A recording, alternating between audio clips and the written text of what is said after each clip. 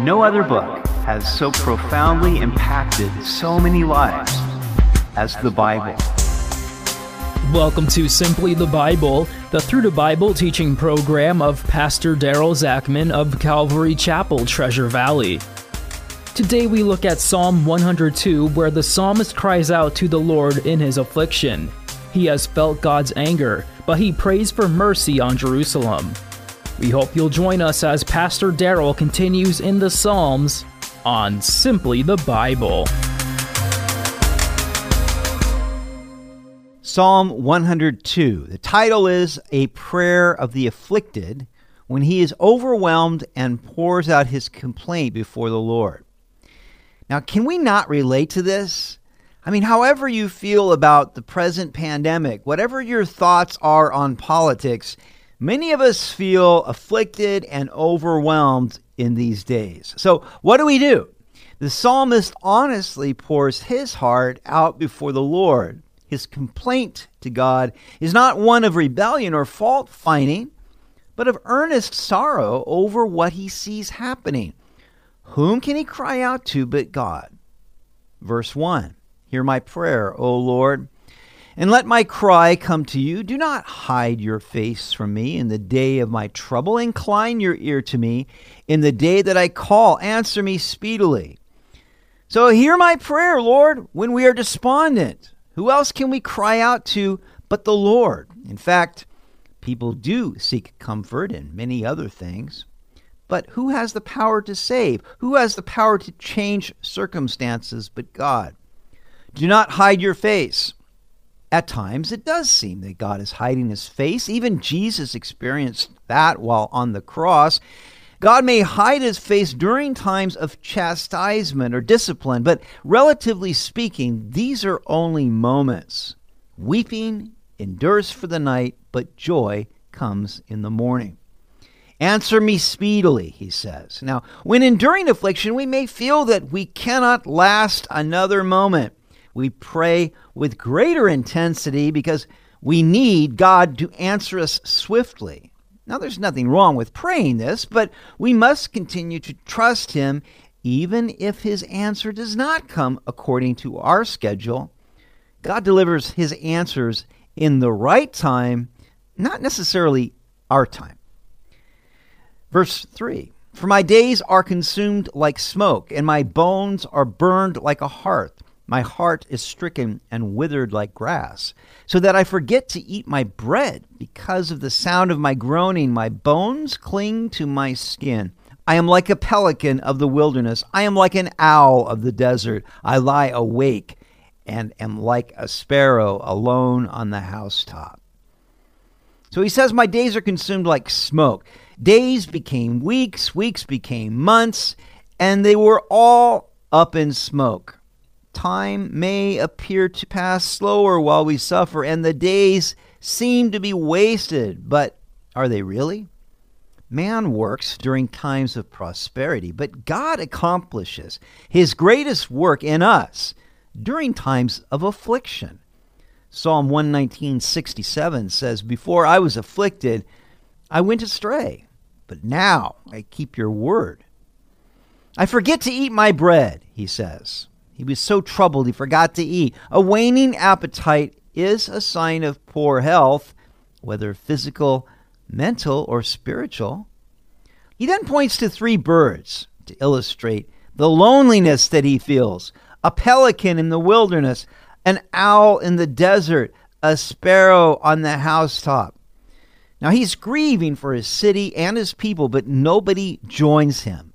Like a sparrow on the housetop, he is the sole watchman on the wall. Everyone else is too selfish, indifferent, or proud to see what he sees and to lament as he laments.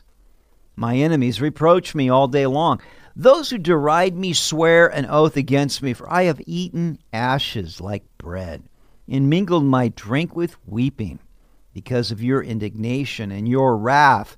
For you have lifted me up and cast me away. My days are like a shadow that lengthens, and I wither away like grass. My enemies reproach me. Not only was he alone in his grieving, but Others reproached him for it. They didn't understand and thought that he was nothing but a gloomy predictor of doomsday.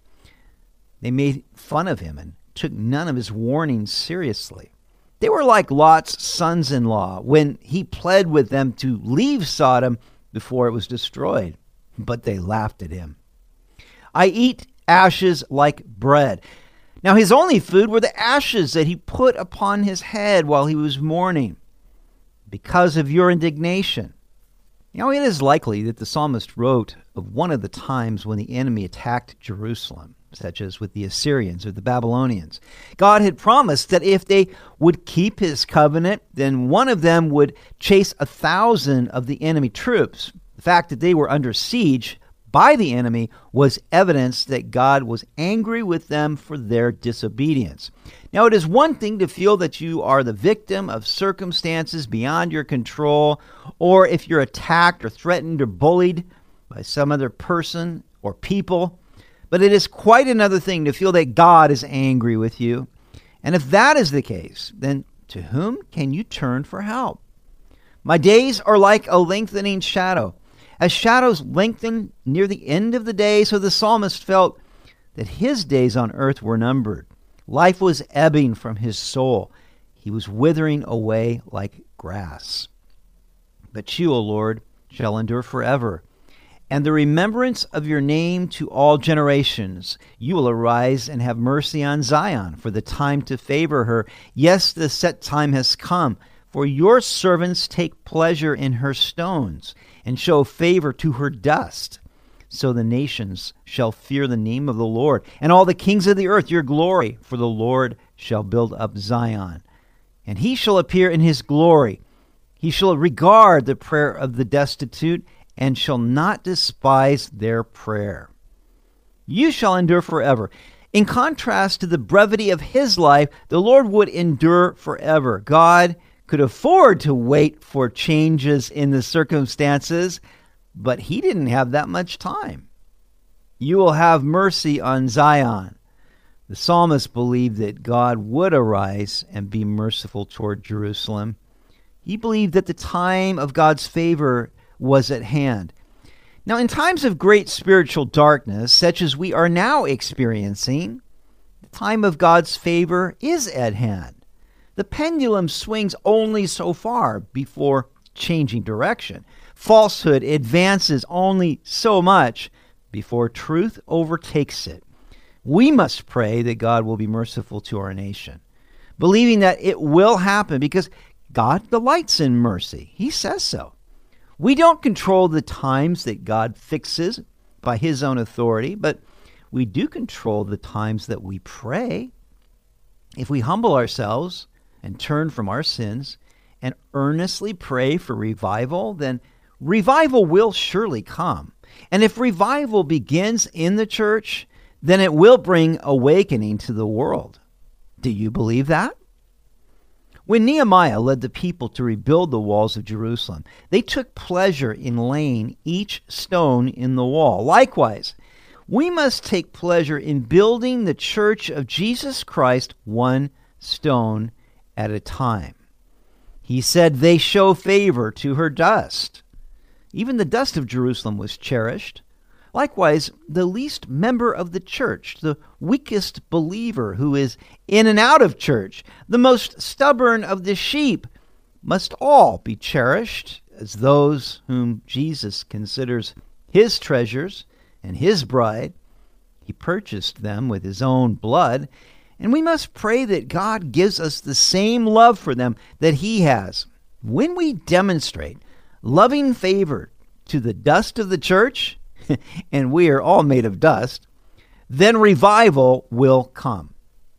The nations shall fear the Lord. When the world sees the church loving one another in grace and truth, then they will fear the Lord, and awakening will come. The Lord shall build up Zion. We seek to build the church, but we are completely dependent upon the Lord. Upon this rock I will build my church, Jesus said, and the gates of Hades will not prevail against it. When we do our part, the Lord adds to his church daily those who are being saved. He shall regard the prayer of the destitute. The poor, despised and discouraged, will at last be heard by God when they earnestly cry out to Him alone.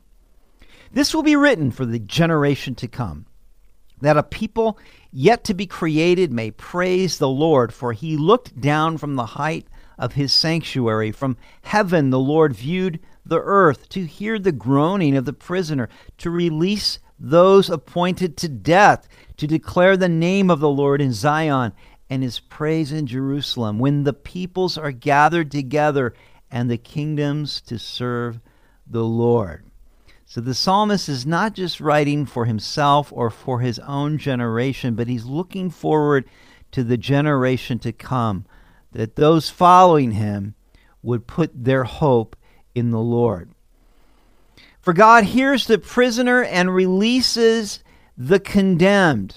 This is what Jesus did. He came to set captives free, those who were held captive by their own sins, and to release those who were on death row, the condemned.